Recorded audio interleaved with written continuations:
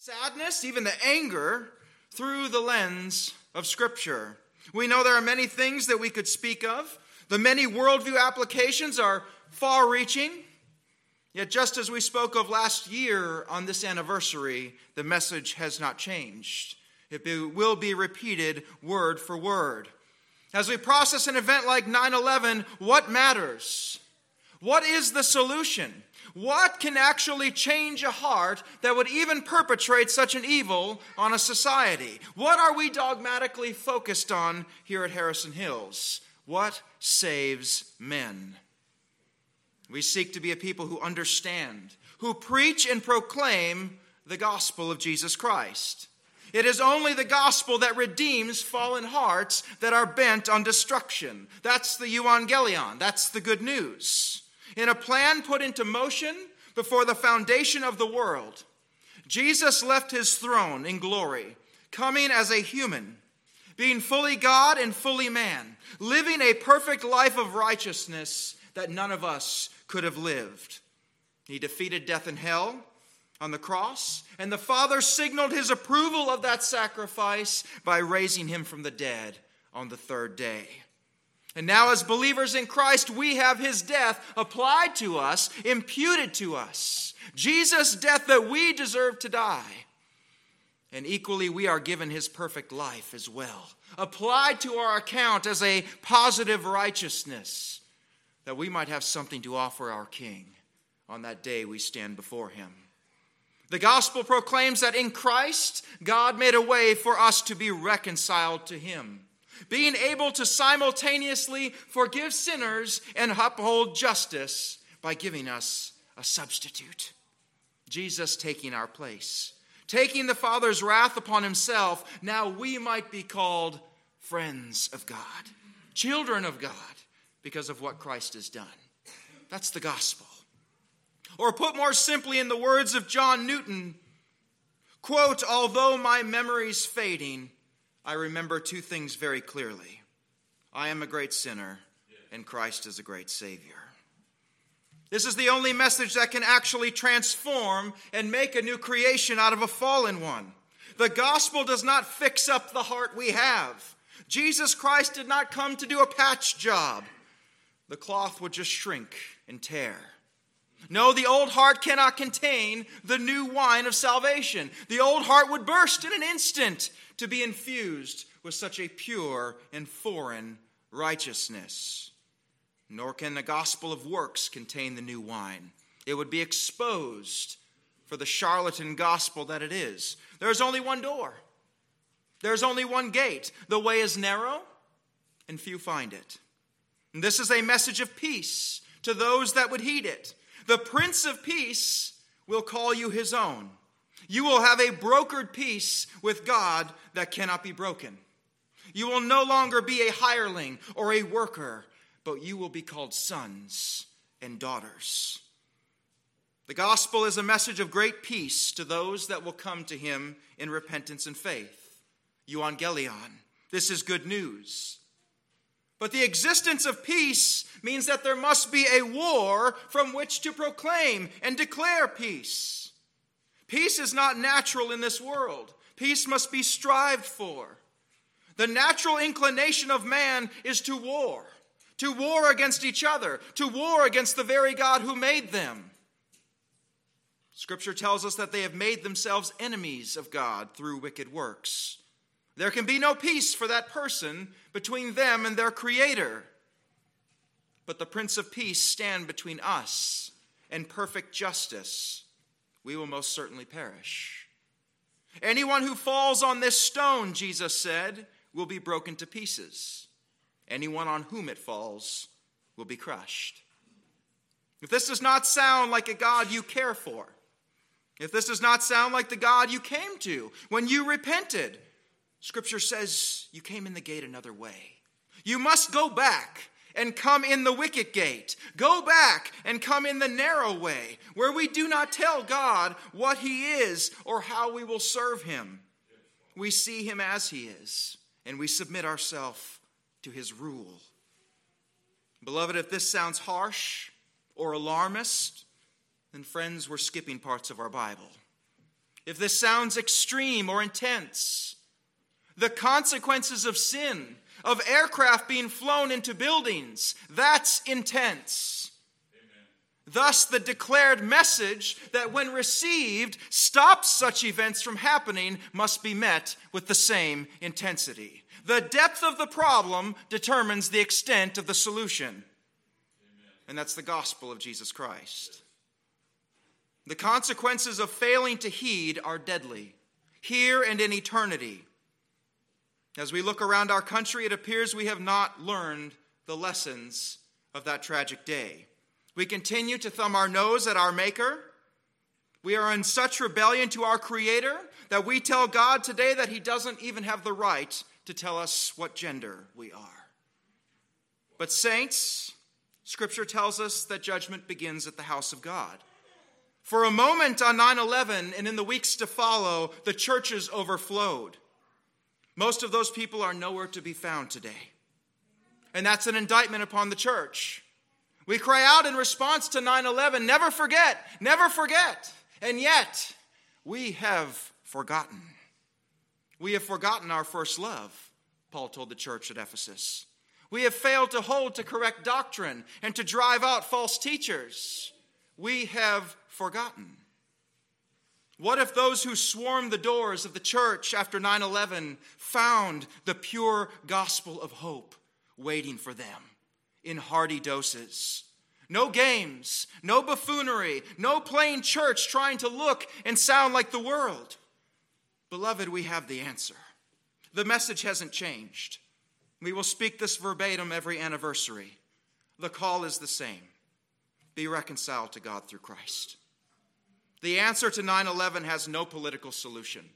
No diplomacy of man can halt it. It is only the gospel that changes a heart and a nation. Amen? Amen. Amen. Well, one brief note of reminder before we begin this morning. We will be sending out a reminder email midweek as well, but next Sunday is going to be a topical message. I know, unusual for us. Speaking to our future as a church body and our denominational ties. This is a message you will not want to miss. So these are important times, critical times, where truth and fidelity must be contended for and stood upon. So make an effort to be here next week for this much-needed message. Well, last week we finished what began as a most audacious scene. As you recall, James and John, our sons of thunder, bringing along Mom in a private meeting with the Master to see if they could pull down some divine privilege from Jesus. Of course, requesting to sit at Jesus' right hand and left hand. And it was a request that was birthed in both pride and ignorance. And yet Jesus was so gentle in how he responded, wasn't he? In how he corrected them. It was so instructive for those that are quick to be critical or harsh. We don't see that example in our Savior, do we? And of course, we saw last week that the other disciples who had heard this audacious request from James and John as well, and it stirred up what? It stirred up anger in them. This was not a righteous anger, which we taught on extensively. This was an unrighteous anger. This was an anger that had them beat to the punch. James and John were asking for something that they wanted themselves. So they became indignant. Now, we were not told if this was a verbalized anger or merely a sinful disposition of their heart, but either way, Jesus moves to swiftly squash this deadly attitude. As any good teacher does, Jesus uses this prideful request and this sinful anger of the heart as an opportunity to not only train his 12, but to make one of the clearest statements in the Gospels about why he came. We saw in our text last week a summary statement, if you will, of the entire Gospel of Mark contained in verse 45. All of the magnificence of the coming of the Son of Man, the Son of David, Messiah, was encapsulated into one clear statement. Jesus proclaimed, "For even the Son of Man did not come to be served, but to serve, and to give his life a ransom for many." Of course, one would think that such a statement would have stopped the disciples in their tracks, that it would have humbled and even shamed their hearts as they were being exposed. But sadly, as we saw, even if we were to fast forward to the Last Supper, the disciples were still wrangling over who would be greatest. Beloved, we mustn't miss this beautiful aspect of Scripture. All of our heroes of the faith, notice that Scripture shows their every wart. Scripture shows these men and women that God has given us to emulate and learn from, who would do great and mighty works for the kingdom, that they were eminently flawed people. And that is such a testimony to the truth of Scripture. Look at the writings of any other sacred text, and you'll see that their heroes of their stories are deified and they're idolized. They would never dream of showing or portraying weakness in their heroes. They're superhumans with no flaws. No, Scripture is given for our instruction and our edification. How encouraging to know that the men whom God would use to shake the ancient world to its knees knew the same struggles that we know. Take that encouragement away when we see time after time of the disciples struggling. What a blessing. What a testimony to truth. So I pray that the last two messages were a blessing to you. But today is a very special day on our journey through Mark for a few reasons. We began the 10th chapter of the Gospel of Mark 4 months ago. 4 months. And today we at long last will be completing this incredible chapter. But it ends in a very special way. There's a greater meaning to the separation of the stories than we often realize. There are great undercurrents of storyline and narrative and the whole redemptive timeline that's at play.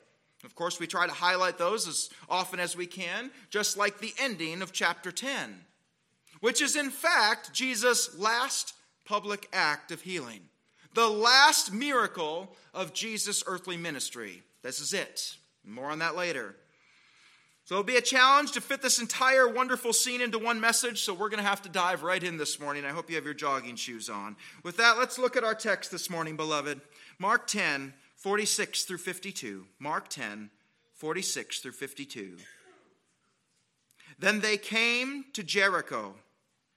And as he was leaving Jericho with his disciples and a large crowd, a blind beggar named Bartimaeus, the son of Timaeus, was sitting by the road. And when he heard that it was Jesus the Nazarene, he began to cry out and say, "Jesus, Son of David, have mercy on me." And many were sternly telling him to be quiet. But he kept crying out all the more, "Son of David, have mercy on me." And Jesus stopped and said, "Call him here." So they called the blind man, saying to him, "Take courage, get up, he is calling for you." And throwing off his outer garment, he jumped up and came to Jesus. And Jesus answered him and said, "What do you want me to do for you?" And the blind man said to him, "Rabboni, I want to regain my sight." And Jesus said to him, "Go, your faith has saved you." Immediately he regained his sight and began following him on the road. Let's pray.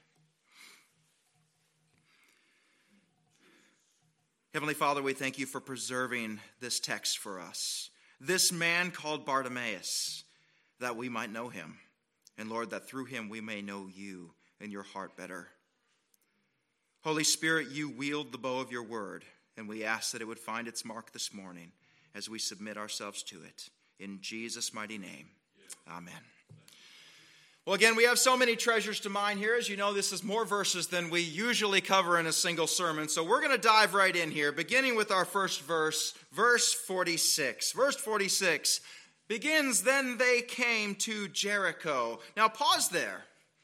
Now, by now, our regulars at Harrison Hills, they know the incredible importance of geography in our context.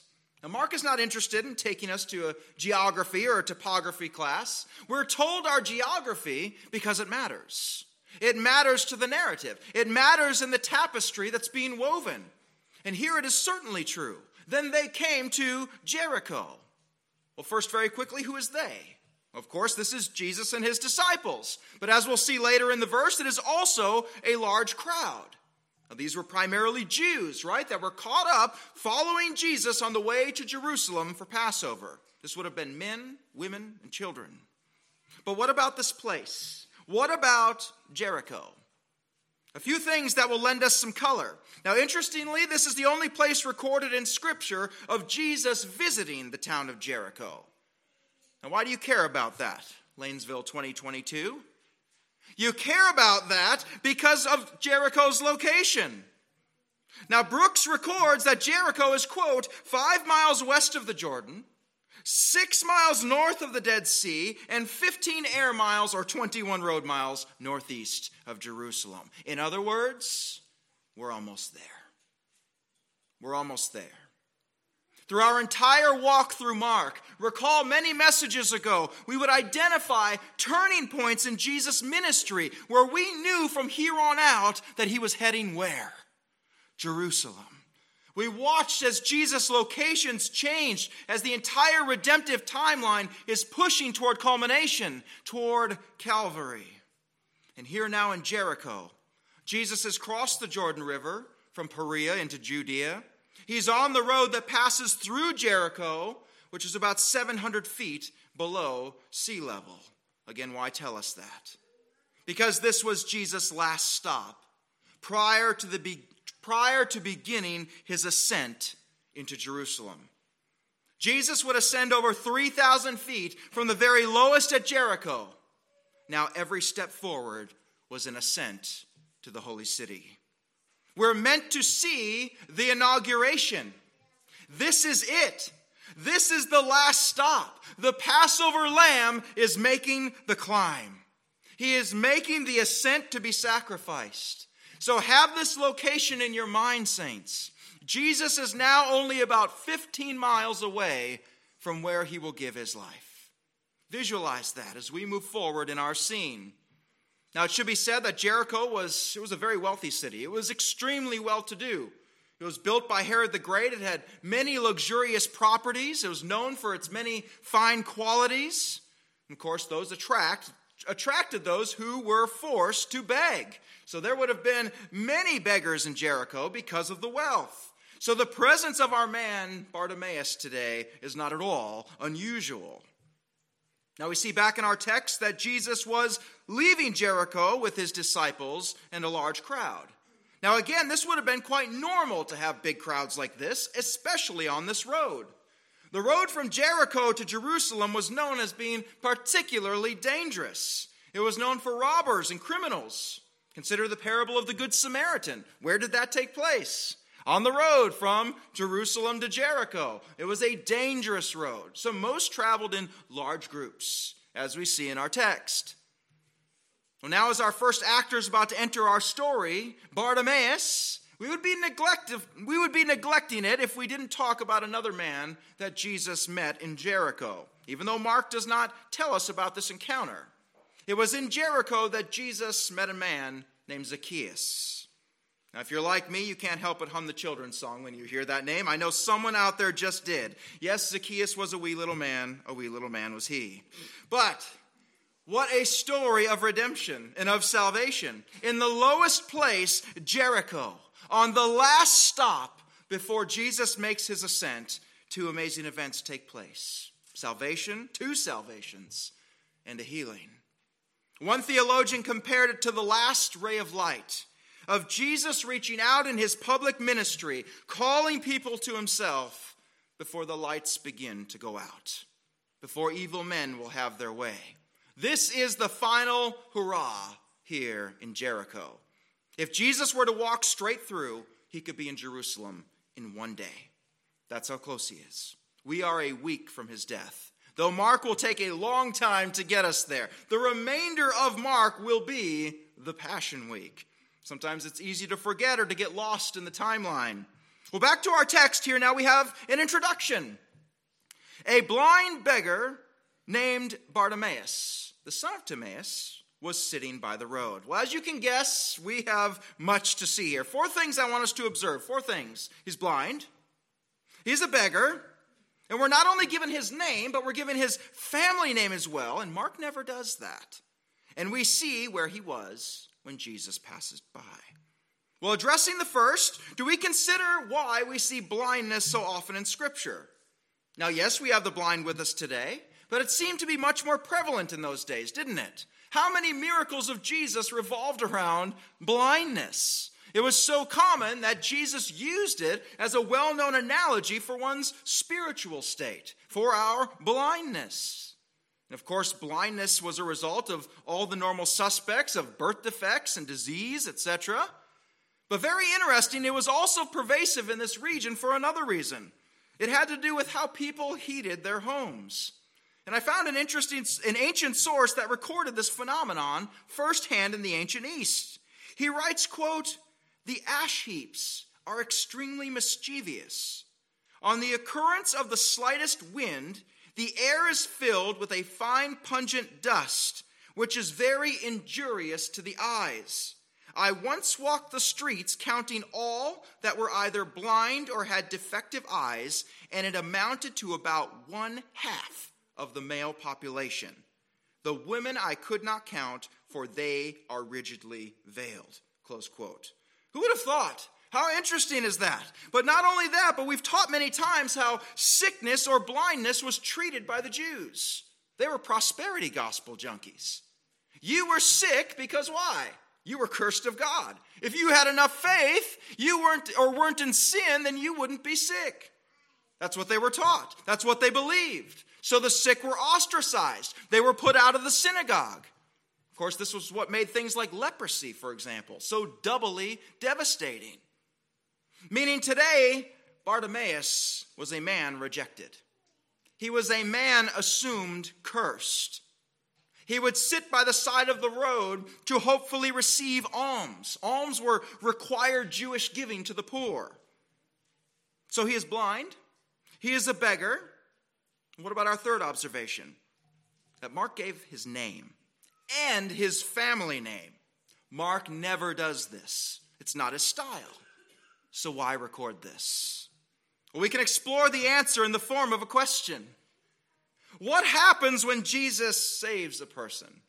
When he heals them, when he sets them free? Are they passionate about their Lord and their new heart, the new faith that has been deposited in them?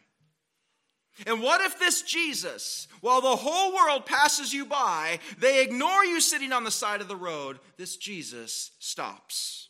Jesus responds to your plea for help. He lifts you out of the dust and he restores your sight. How might you respond? What will define your life from here on out? Well, we have every reason to believe that Bartimaeus was a very well-known figure in the early church by the time that Mark wrote his gospel. So instead of just being an anonymous beggar in a story, this was Bartimaeus, the Bartimaeus. Yes, that Bartimaeus. It would have meant something to the early hearers and the readers. That's why Mark includes his name. Now what happens now as our story unfolds? Watch what happens, beloved. Verse 47. And when he heard that it was Jesus the Nazarene, he began to cry out and say, "Jesus, Son of David, have mercy on me." Could we not just camp there? To be sure we could. He heard that it was Jesus the Nazarene. Now that information is from the crowd. That's not a salvific title. It's a place of geography. It's where he was from. But Bartimaeus doesn't call out, "Jesus, Nazarene." What does he cry out? "Jesus, Son of David." Now we've covered that title in depth on previous messages, but to suffice to say, it is a title of Messiah. 17 verses in the New Testament describe Jesus as the Son of David. It is one to be the Messiah. If one is to be the Messiah, he must be of the lineage of David. Now we skip over the genealogies or what's known as the begats in Scripture at our peril. Consider Matthew 1 at the beginning. The book of the genealogy of Jesus Christ, the son of David, son of Abraham. Verse 2, Abraham was the father of Isaac, and Isaac the father of Jacob, and Jacob was the father of Judah and his brothers. And it continues on through the lineage down to verse 5. And Salmon was the father of Boaz by Rahab, and Boaz was the father of Obed by Ruth. And Obed was the father of Jesse, and Jesse was the father of David the king. And David, he was the father of Solomon by the wife of Uriah. And on down it goes to verse 15. And Eliud was the father of Eleazar, and Eleazar was the father of Mathan, and Mathan was the father of Jacob, and Jacob was the father of Joseph, the husband of Mary, by whom Jesus was born, who is called Christ. Therefore, all the generations from Abraham to David are 14 generations, and from David to deportation to Babylon, 14 generations, and from the deportation to Babylon to the Christ, 14 generations. Jesus, son of David, have mercy on me, Bartimaeus cried out. Now, does this indicate that Bartimaeus held a salvific knowledge of Jesus? Was he born again at this point? Not necessarily. He knew enough to know that Jesus was the Son of David. He had an essence of faith. He had a budding faith. But up until this point, he had yet to cry out. But cry out he shall. And this cry is the cry. Have mercy on me. Mercy, a pleading to not receive what we justly deserve. When one pleads for mercy, they do so out of an acknowledgement that they have a debt that is owed, a punishment that is due, but we beg compassion. When we're pulled over for speeding, we are due a ticket, yet we plead for mercy. Do not give me what I deserve. This is the disposition of the heart that has been humbled, that claims no merit. Those who come to Christ must come this way. This is the narrow gate that we've spoken of so many times. No one comes dancing through the narrow gate or strolling through the narrow gate. It is a place of crying, Son of David, have mercy on me. But Bartimaeus is going to experience what every person who comes to Christ will experience. The world will shout you down. They will tell you to be quiet. They will tell you, who do you think you are? Especially you who are blind, an obvious sinner. Who are you? I know who you were. I know what you've done. Don't get all religious on me now. Don't waste your breath calling out to this Jesus. He won't hear. He won't respond. Verse 48. And many were sternly telling him to be quiet. Sternly telling him. This is not passive. They really want him to be quiet. Now, I won't go beyond the scope of the text here, but I can't tell you how badly I wanted to run with that. So what does he do? But he kept crying out all the more, Son of David, have mercy on me. That's the cry of a desperate faith. That's the cry of a man who does not care what others think of him. That is a man not paralyzed by the fear of men and what they can do to him. This man, Bartimaeus, does not care. He's like the tax collector in Luke 18, who would not even lift his eyes toward heaven. God, be merciful to me, the sinner. The whole world, all of Israel, who has sight, who can see Jesus in front of them, are blind as can be. Yet it is the blind man that can see. And so he cries out all the more, like Jacob wrestling with the angel of the Lord, I'll not let go until you bless me. The desperate one who does not care what the world thinks, who runs after and cries out after their Savior. That is the one who stops Jesus in his tracks. That is a desperate faith. That is a saving faith. Watch this, verse 49. And Jesus stopped. Praise the Lord.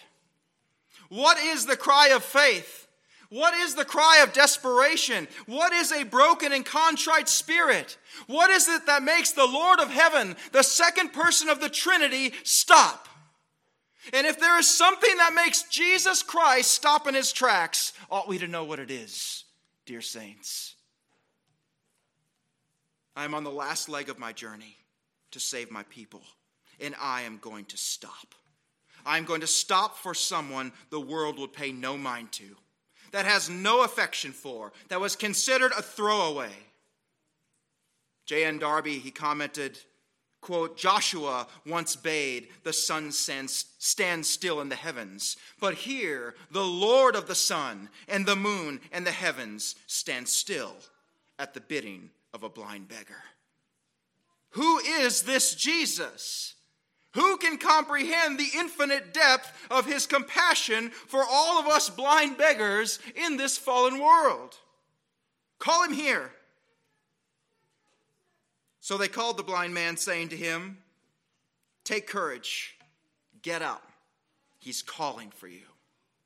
When the master bids you come, you come. Take courage, it does.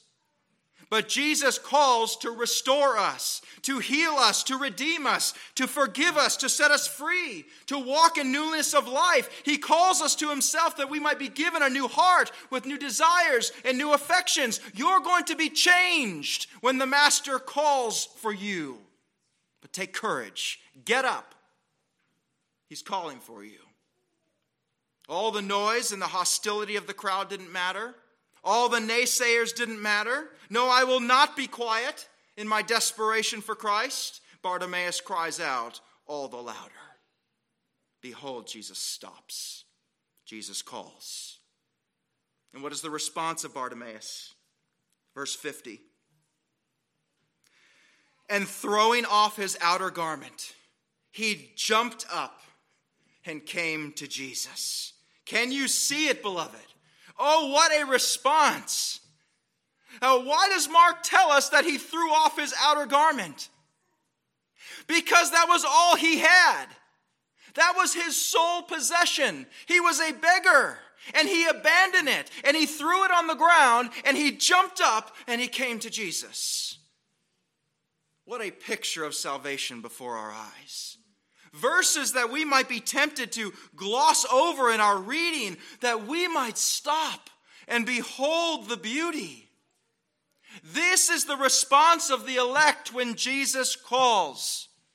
Many came to Jesus and many left Jesus. One would spend 3 years by Jesus' side and was a devil the whole time. But behold the desperation of a saving faith. We have thrown off our robes. We have abandoned our former life, and we have run to Christ. And when we do, we will be forever changed. Bartimaeus will be forever changed. Watch Jesus' response, verse 51. And Jesus answered him and said, what do you want me to do for you? Now hang on a second. Where have we just heard that before? Look above, you're on the same page, chapter 10, verse 36. Look at verse 36 to James and John. There it is again. What do you want me to do for you? Exact same question.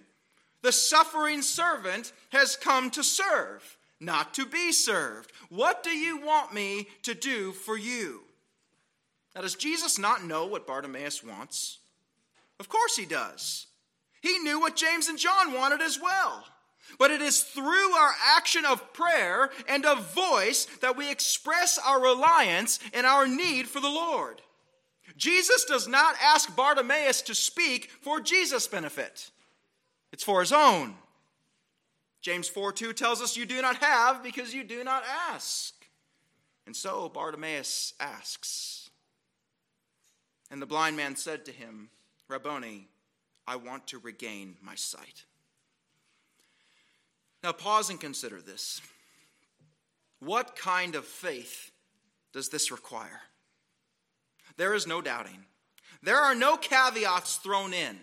I want to regain my sight. Where does such a faith come from? What fuels a desperate faith? Now, very simply, it is the sensing of a desperate need that fuels a desperate faith. How keenly aware is Bartimaeus of his need? He lives in complete darkness. The blinding sun is blackness to him. Every second of every day, he is confronted with his need. It lives ever before him. The desperation of our faith is directly proportional to our perceived need. Beloved, this is why the law must come before grace. The law must show us our true state, our true condition. It must show us how blind and how helpless we are. And that now forms the chalice that a desperate faith makes for grace to be poured into. It is only this cup of desperation that can hold such a grace. We cannot come to Christ any other way than our dear brother Bartimaeus. Son of David, have mercy on me. Cry even louder. Son of David, have mercy on me. I am desperate. My blindness is ever before me. Yet what was not his blindness a blessing, though? Was it not a blessing? It drove his desperation, did it not? It reminds me of Johnny Erickson Tada, very famous paraplegic from a diving accident. How many times she said that her paralysis was her greatest mercy. It drove me to Christ. And how can that be a bad thing? If there is a trial in your life, if there is a thorn in your life, let it drive you in desperation to Christ, and it will have done its perfect work. Don't despise it. If it brought you nearer to the lover of your soul, amen, don't despise it. Now, many cannot perceive their blindness, and thus they will never cry out. They will skip through life never knowing their danger, never knowing their need, till they be found wanting before the judge of all the earth, who will do right. Son of David, have mercy on me. I want to see. Oh, the desperate prayer of faith that God will not refuse. Final verse, verse 52. Then Jesus said to him, go, your faith has saved you. Now let's pause briefly on that. We don't have time to do a deep dive into this phraseology and some of the implications of it, the theology of it, but let us consider a few things. The very first of which is the word go. Here, go is given in the present imperative for our A students, which means start going and keep going. Start going and keep going. Your faith has saved you. Well, what is faith? Hebrews 11:1. Now faith is the assurance of things hoped for, the conviction, the evidence of things, watch this, which are not seen. Here in our text, we see that Bartimaeus, immediately he regained his sight. But faith is the assurance of things hoped for, the evidence and the conviction of things not seen. What does this mean? How many miracles just happened here? You say one. Jesus healed Bartimaeus. No. A far greater miracle has occurred. The redemption of a man. Salvation. Healing his blindness is not the headline. It's just a bonus. It's just the cherry on top. Bartimaeus has been given the gift of faith, and he has exercised that faith. Beloved, follow this beauty. The blind man who has been given sight is now saved by embracing what he cannot see. Chew on that over Sunday lunch. Meaning there is a greater miracle here. The gift of faith has done its work. Bartimaeus sees. He truly sees.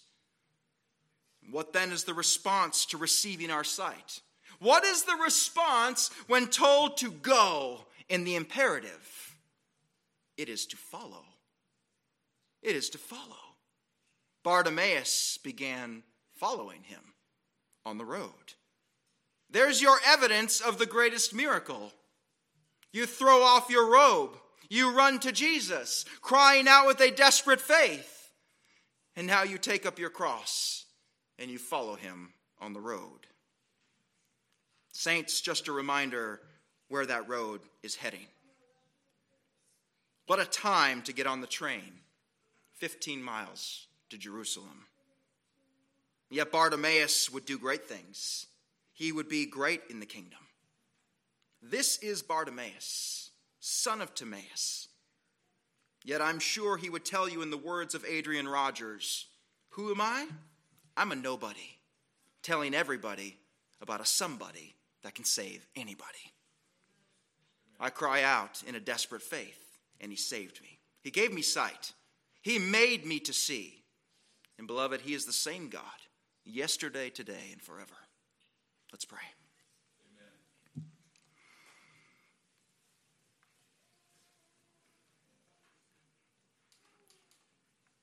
Heavenly Father, I thank you that today we can read of Bartimaeus, son of Timaeus. That we know his name, Lord, because you gave him sight, because you gave him faith, and Lord, he exercised that faith. Lord, you are the compassionate one. You are the one who stopped, who hears, who loves the unlovable. And Lord, we know that because we are here. Heavenly Father, we thank you for this word. We ask, Lord, as we break from your gospel for a week, that you would cause this to go down deep. Lord, that the truths, the seeds of this word would take hold, that they would take root, they would bring forth fruit, 10, 50, and 100-fold. Heavenly Father, we ask that you would be with this flock until we can meet again in Jesus' mighty name.